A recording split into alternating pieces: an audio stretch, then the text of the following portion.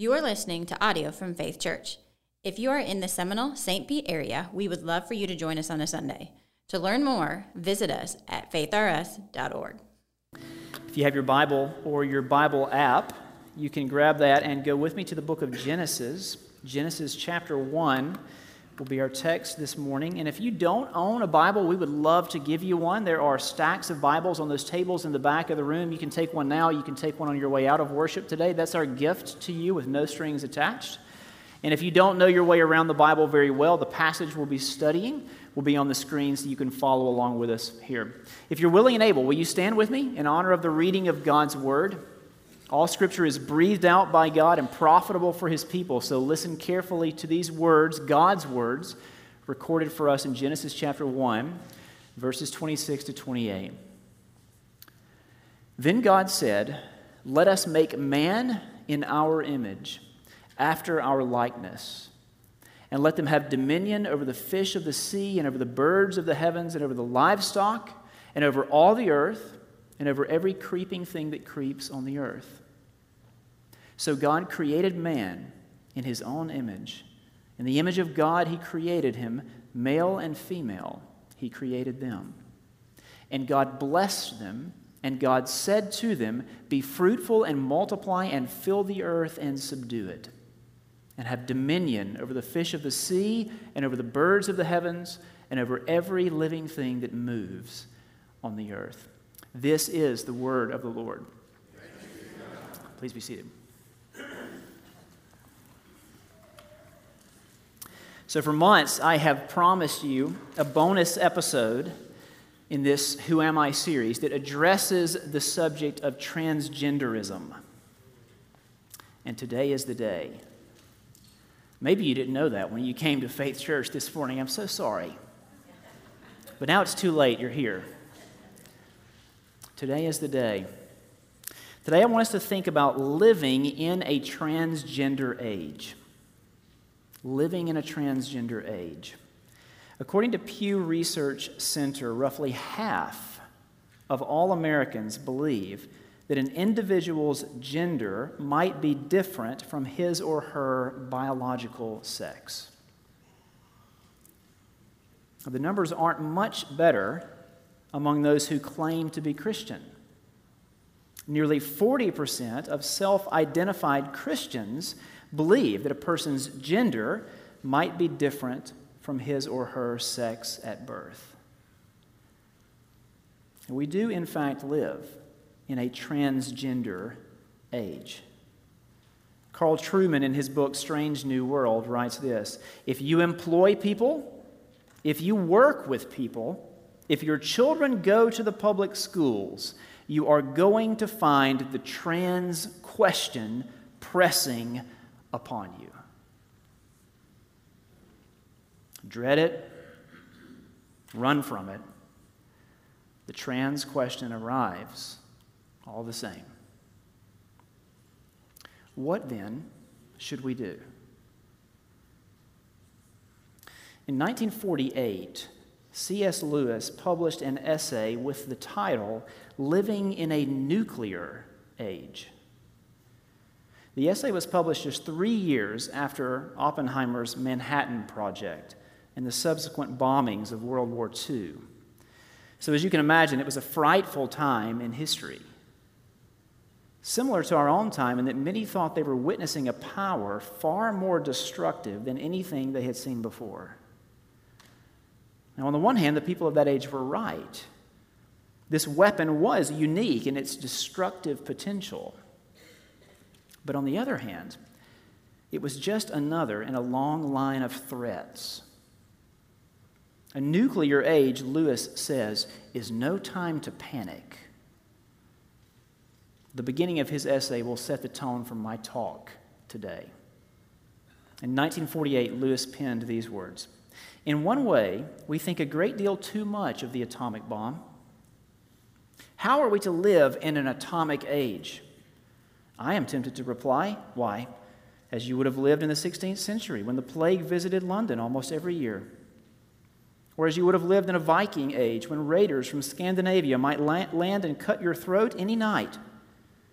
or indeed as you already are living in an age of cancer, an age of syphilis, an age of paralysis, of air raids, railway accidents, motor accidents.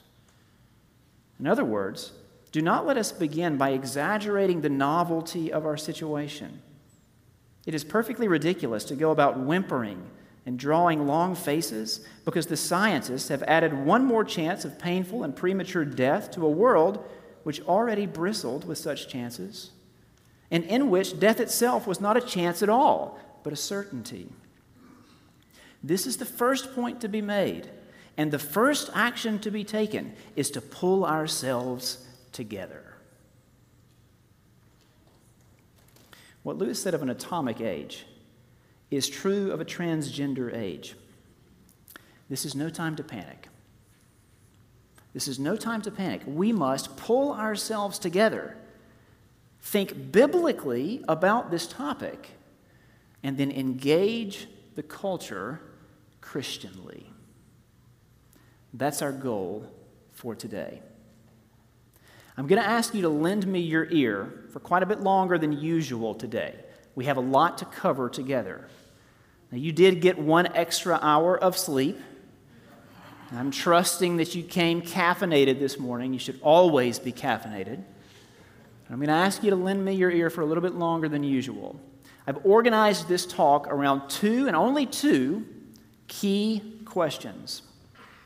These will be the 2 main parts of this morning's message. First, if someone experiences a clash between their biological sex and their internal sense of self, which one determines who they are and why?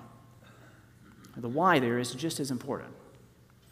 And second, how can we remain committed to the truth of God's Word while living in such a sexually confused and often combative culture?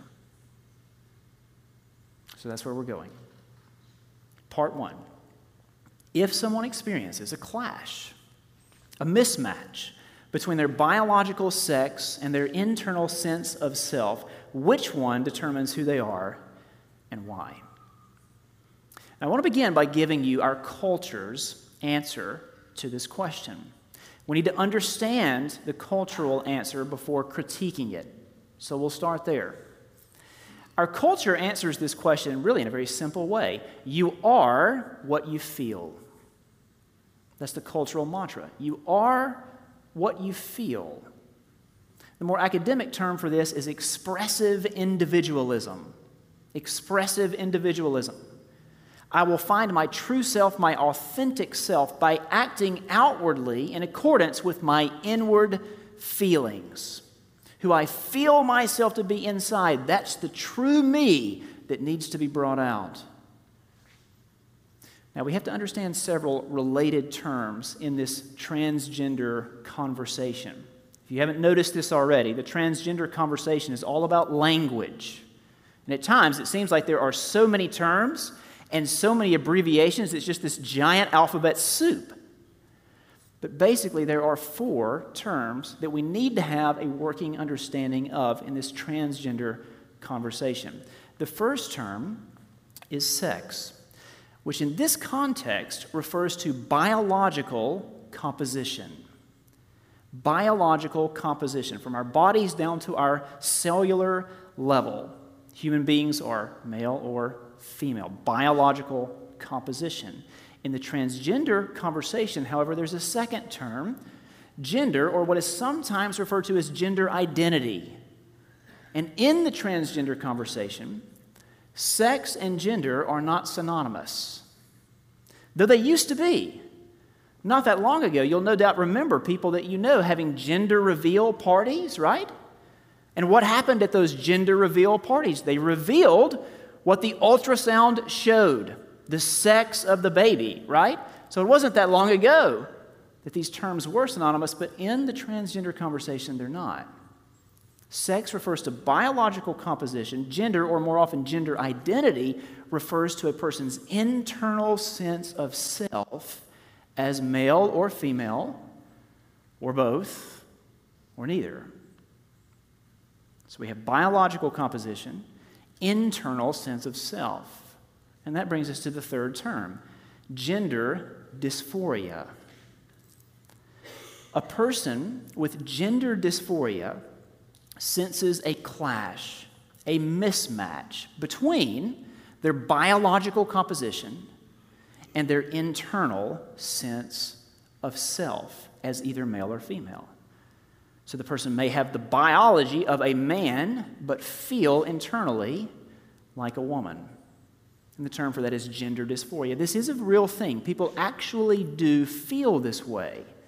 The word dysphoria is sort of the opposite of euphoria. Euphoria is an intense happiness. Dysphoria is an intense unhappiness. Gender dysphoria is the belief that the body is lying. The body is lying. And then the fourth term, transgender. To follow that feeling that the body is lying is to be transgender. It is to adopt an expression, an outward way of life that is not consistent with your biological composition, but is consistent with your internal sense of self. This is most often referred to as transitioning, and there's 3 levels of transitioning in the transgender conversation. There's the social level, the hormonal level, and the surgical level. The social level involves dressing in the attire of the gender you identify with internally. The hormonal level involves receiving hormonal treatment, seeking to bring the body into chemical balance with whatever that gender is that a person identifies with. And then, of course, the surgical level involves actually changing the body itself. All of this to say, the culture's answer to our first question, what if I have this clash between my biological self and my internal sense of self? What should I do? The culture's answer is very clear. You are what you feel. Biology does not matter. Biology does not take priority. You are what you feel. That's the culture's answer. Now, what about Scripture? I want to critique the cultural view. First, by showing you what the Bible says, but then maybe there's someone here who would say, you know what, I don't really believe in the authority of the Bible. I'm just here today because I'm curious, I'm not yet convinced. You need to know that there are problems with the transgender answer that you've got to deal with even if you don't believe in the authority of the Bible. So we'll come to those as well. But first, what does Scripture teach on this subject? How does Scripture answer this question? The Bible, unlike our culture, points to the priority of the physical body. The priority of the physical body, not the feelings. Not the feelings. That passage that I read for us earlier, the end of Genesis 1, helps us develop what we could call a theology of the body. And there are 4 planks in this theology of the body. The first is that God created us. Genesis 1:26. We do not believe that human beings are on this planet accidentally. We are here because God created us, and that us is an embodied us. An embodied us. God gave us the gift of bodies. The gift of bodies. You know, some world religions have a very low view of the body. They have a very high view of the soul or the immaterial part of the person, but a very low view of the body. Christianity is not like that. Christianity affirms the goodness of the body and the joys of the bodily life. Think of it this way. What's at the very center of our faith? The belief that Jesus Christ, fully God, became fully man. He took on flesh. He took on a body. There is no higher compliment to the human body than this fact that Jesus Christ himself took on flesh in order to redeem us. Do you understand all that means? It means that Jesus had to be a fetus in the womb, a toddler wandering around trying to learn how to walk, a teenager going through puberty, eventually a grown man. Jesus became flesh, and he remained flesh. he remained flesh. When he was raised bodily from the grave. When he ascended into heaven, he didn't ditch his human body like a spaceship, ditching its boosters or whatever. No, at the center of heaven right now, at the right hand of God the Father, is a human body. There is no higher compliment to the body itself. God created us with this good gift of bodies. You, whoever you are fearfully and wonderfully made.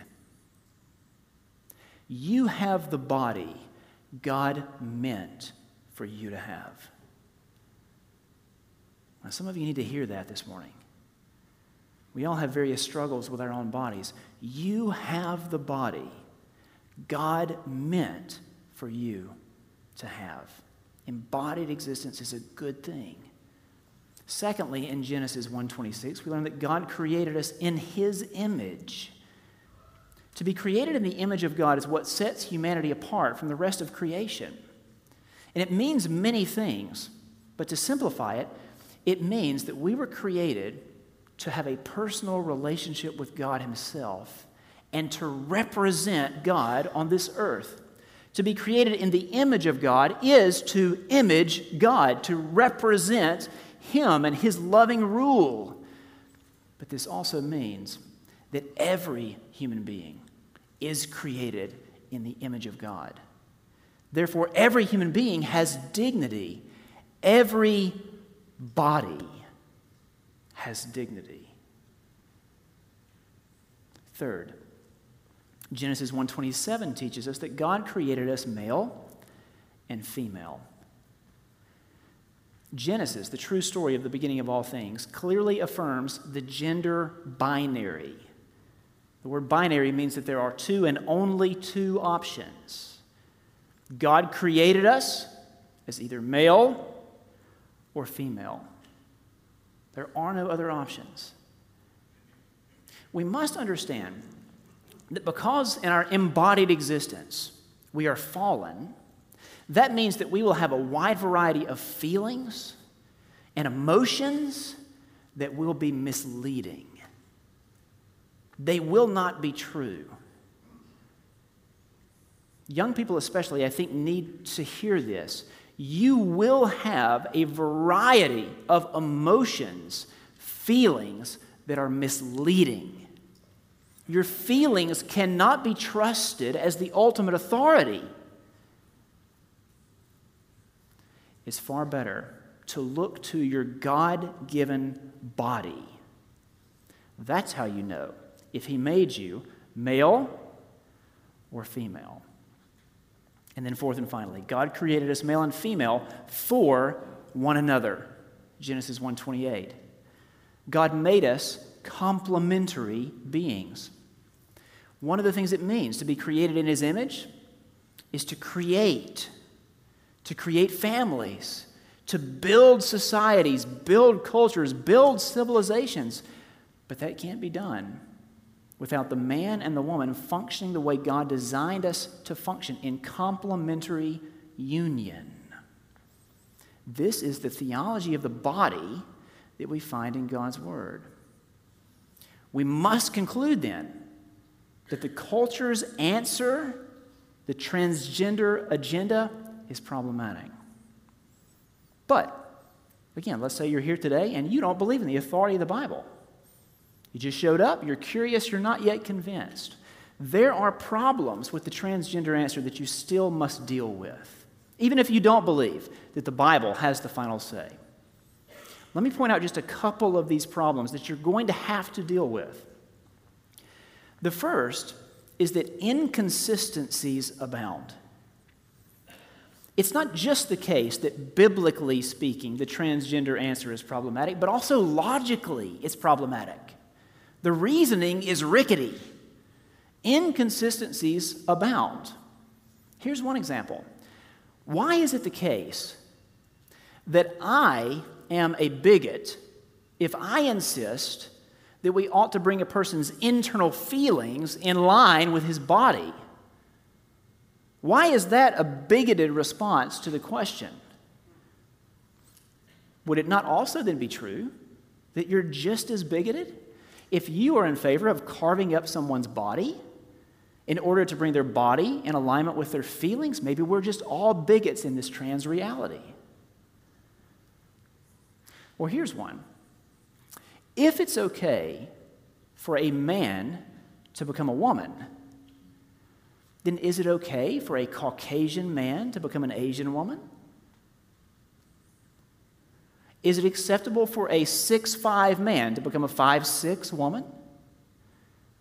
Is it acceptable for a 40-year-old man to become a 4th grade girl?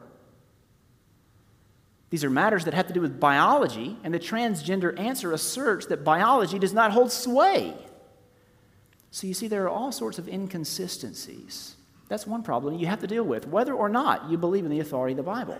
Here's another. Feelings are fluid. Our feelings change. Our feelings are often determined by our family, our peers, the deep stories of our day. Nancy Pearcey has a book called Love Thy Body. It's an excellent resource on this subject. And in this book, she contends that 80 to 90% of children who experience gender dysphoria, remember that's the feeling that your body's lying to you, 80 to 90% of children who experience gender dysphoria lose those feelings by the time they reach adulthood. 80 to 90%. Now listen, at a bare minimum, that's a strong argument against the hormonal and the surgical levels of transitioning. At a bare minimum. You got to deal with that. And here's one more, and this is the most significant of all, I think. The transgender answer is not actually an answer. What I mean is, it's not actually a solution. There is nothing a doctor can do to change the biological composition of a person. Sure, body parts can be changed, hormonal treatment, sure, all that can be done. But at a cellular level, that man remains a man. Biologically, chromosomally, he remains a he. It's not actually a solution. So you see, the problems are abundant. Sooner or later, when humanity plays God, sooner or later, we learn the job is just a little bit beyond our pay grade. One of the most vivid illustrations of this point is Mary Shelley's classic book, Frankenstein. Published in 1818, the story was the genesis of the horror genre. Now, despite modern confusion, Frankenstein is the name of the creator, not the creation. Dr. Victor Frankenstein sets out on a scientific quest to craft a new humanity. Victor's early life was full of pain and sorrow, so he had dreams of curing humanity's afflictions. But his passion became an obsession. And his obsession brought forth a regrettable creation, what he calls the monster. None but those who have experienced them can conceive of the enticements of science, Victor writes in the story. In other studies, you go as far as others have gone before you, and there's nothing more to know. But in a scientific pursuit, there's a continual food for discovery and wonder. It was these feelings that with which he began the creation of a new species. It became his sole occupation. He pursued nature to her hiding places, explored unknown powers, unfolded to the world the deepest mysteries of creation. It was on a dreary night of November, he writes, that I beheld the accomplishment of my toils. I had worked hard for nearly 2 years for the sole purpose of infusing life into an inanimate body. But now that I had finished, the beauty of the dream vanished, and breathless horror and disgust filled my heart. From here, the story oscillates between regret and revenge until finally everyone is dead. And the haunting moral of this tale is that there are consequences to playing God. And that's only one reason I share this story with you. There are consequences to playing God. The other reason I share this story is because unlike Shelley's classic, unlike it, this morning we are not talking about monsters. We're talking about people. See, I fear the culture has erred in one way by playing God and thinking that some good will come of that. But I fear the church has erred in another way by treating transgender individuals more as monsters than as people. But what did Genesis just teach us? Every body has dignity. We are all created in the image of God. So we must then ask a second question this morning. We must think about how we, as Christians, as the people of God, will engage this issue in society, how we will engage our culture. So that brings us to our second question, part 2 of the morning. How can we remain committed to the truth of God's Word while living in such a sexually confused and often combative culture? And to answer this question, I want us to think about where we live, or where we spend the majority of our time. I want us to think about the home, the school, and the workplace. The home, the school, and the workplace. Let's start at home. Parents, grandparents, I want you to listen to me for a minute. This is very important. You cannot hide your children, your grandchildren, from the transgender conversation. You cannot shield them from it. You must get ahead of it. You must help them think biblically about it.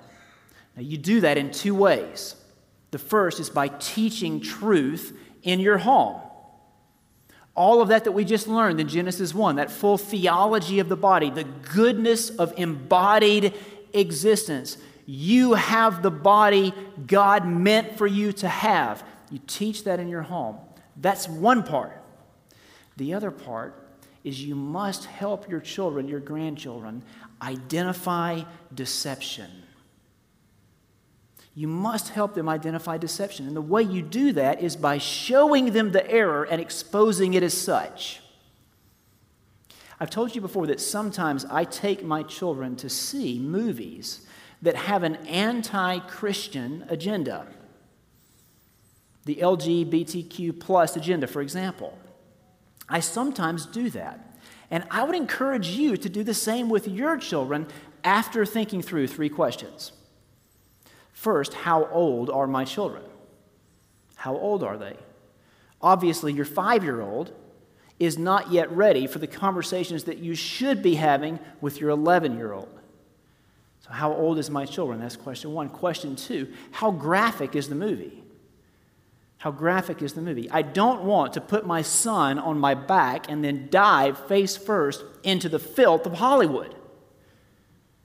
Certain movies should be off limits to him and me.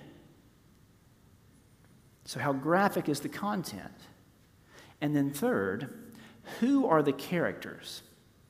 Who are the characters who are portrayed as homosexual or transgender or whatever the case might be? And my rule of thumb on that one is, if the hero of the story is portrayed that way, it's more important to see the movie. If it's a minor character, it's a minor issue. But if it's the hero of the story, it's actually more important, I think, for me to take my boys to see that movie and show them how that's designed to work on them.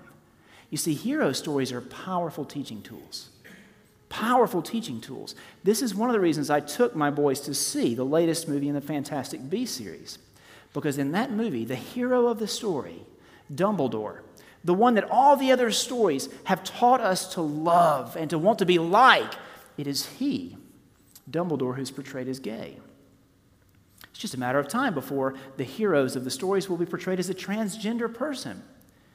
I want my boys to see that that is the creator of that story. That's that creator's intention to hook them and bring them to a new way of thinking. The hero is the hook designed to drag us to a new way of thinking about what's right and wrong, what's acceptable and unacceptable. We must expose that. We cannot shield our children. I understand how you feel. I wish I could shield my boys from all of this. I wish I didn't have to have these conversations. But listen to me, there are so many places where they could go with their questions. We want them to come to us. Talk with your children. Teach and help them identify deception. That's what we can do in the home. Now, what about at school? I'll try to be brief here. But what I have to say is going to be a little controversial, and it's probably going to offend some of you. Parents really only have three options here, right? Public schools, by which I mean the government school system, private schools, and there are several sub-options there, or homeschool. What I want you to see this morning is that each of those comes with certain costs. Each one of them comes with certain costs. Homeschool typically costs us a lot of our time. Private school typically costs us a lot of our money. But I truly believe that the costliest of all in this cultural moment in which we live is the government school system. Because if it continues in the direction it's headed now, it might just cost us our children's souls. You have to see that all education is in one way or another religious education. Beliefs and practices will be instilled. A morality will be imposed. The question is not will a morality be imposed, but which morality? If your children stay in the government school system, and if the government school system continues in the direction it's headed now, a morality will be imposed, and it will not be a Christian one. Did you know that there are schools with transition closets where children can go to school and they can get new clothes to put on while they're at school and then remove those clothes and go home so their parents never know anything about it. Their parents never know anything about their gender experimentation efforts. A morality will be imposed. Now look, I know this is hard to hear on multiple levels. First of all, it's hard to think, if you've already got a tight budget, it's hard to think how in the world could we afford something like private school? And then there are many of you that are committed to God's Word, and you're trying to be a good teacher in the government school system. You're trying your best. Please don't hear me say this morning that you personally have done anything wrong. You can be a great teacher in an ungodly system. But maybe it's time for a change. Maybe this isn't what you signed up for. I think every parent and grandparent ought to at least pray and consider other options. What homeschool might look like for your family. What a private school, a Christian school, might look like for your family. As a first recommendation, I'm going to recommend that you check out a school called Covenant Academy. Over the last several years, Faith Church has developed a bit of an informal partnership with Covenant Academy. Many of our very own gospel partners are on their teaching or administrative staff now. Many of our own elders have put our children in that school. It's been a good experience for us. Maybe it'll be a good experience for you. Maybe not. But at least think and pray about other options, because a morality will be imposed. So that's schools. Now finally, thanks for your patience. This is probably the most complex one of all, right? The workplace. I can't even tell you how many emails I get, people inquiring, what am I supposed to do about this that I'm experiencing in my workplace? I mean, we got to work to live, right? How can you even begin to have a conversation about a private school if you don't have a job? And yet, we're experiencing all sorts of complexities in our workplace. Mandatory classes, gender sensitivity training, preferred pronouns for our coworkers. How do we navigate all this? As we get ready to wrap up, I think we find some wisdom, some very practical wisdom in the Old Testament book of Daniel. I want to encourage you to read the book of Daniel on your own time, but let me summarize the story for you. This takes place at a time in the history of God's people when God's people had rebelled against him. They had turned away, and so God captured their attention by allowing them to be captured by a foreign enemy, Babylon. The king's name was Nebuchadnezzar, and when Nebuchadnezzar conquered a people, he deported the best and the brightest of that people. Now, this was a political ploy. The idea was to take their best, their brightest, and make them like us, to erase their identity and assimilate them into the culture of Babylon. Daniel and his 3 friends were among those who were deported to Babylon. And so the whole story of Daniel is the story of them living in this foreign nation. They look around and they're a minority, and they have to learn how to live as a prophetic minority. They have to learn how to live faithfully in the midst of a faithless people. And they do so by having compassion and, at times, countercultural courage. But here's what's particularly interesting about the story of Daniel. What's particularly interesting is how much of the Babylonian culture Daniel accepted. How many times he said yes before finally saying no. See, when Daniel was moved to Babylon, he got a whole new occupation. And this new occupation, believe it or not, came with a new education. For 3 years, Daniel had to study the language and the literature of the Babylonians. This would have been challenging intellectually and spiritually. Spiritually, it was challenging because Daniel had to spend all of this time reading about false gods and rituals. And the Bible tells us that God gave Daniel understanding into these things. In other words, God helped Daniel understand things that were contradictory to his faith. Now, why in the world would God do that? Because if you're going to live in Babylon, if you're going to have conversations with the Babylonians, then you must understand the Babylonians. Daniel was willing to accept a new occupation, a whole new education, but eventually he did draw the line. He drew the line when it came to eating the king's food. Now, after swallowing so much of the Babylonian culture, why not just swallow the king's food? What was the deal there? Probably to share the food of the king's table would have meant to express absolute allegiance to the king himself. And that was something that Daniel simply could not swallow. So he took a courageous stand, but if you read the narrative, he took that courageous stand courteously. Courteously. So what can we glean from this in closing? For those of you who are faced with mandatory gender sensitivity training, I would suggest you go to the training. Not because you agree with it. Not because you agree with it. But because if you're going to live in Babylon, if you're going to have relationships, conversations with Babylonians, maybe it would be helpful to know what the Babylonians think. But when it comes to using the preferred pronouns of transgender individuals, I suggest that it's here we need to draw the line. I would suggest staying away from pronouns altogether. It's better to simply use the legal name or even the preferred name because names are not objectively gendered in the way that pronouns are. They differ from culture to culture. Now, that's going to be a bit cumbersome at times, always using the name of that individual and avoiding the pronouns, but at least that way, you're not referring to someone using a gendered term that does not match the body God gave them. But these are complex issues. I get it. And in a way, honestly, you guys have it so much harder than I do.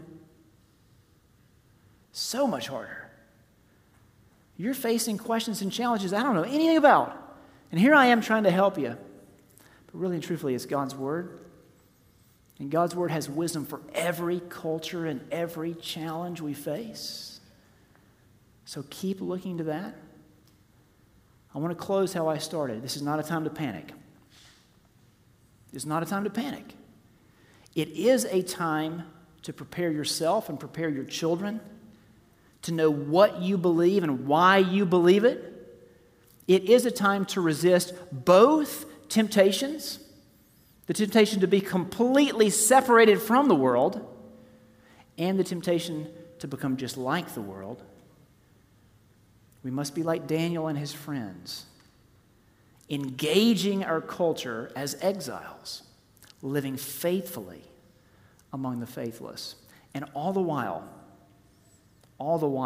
trusting that God plays the long game.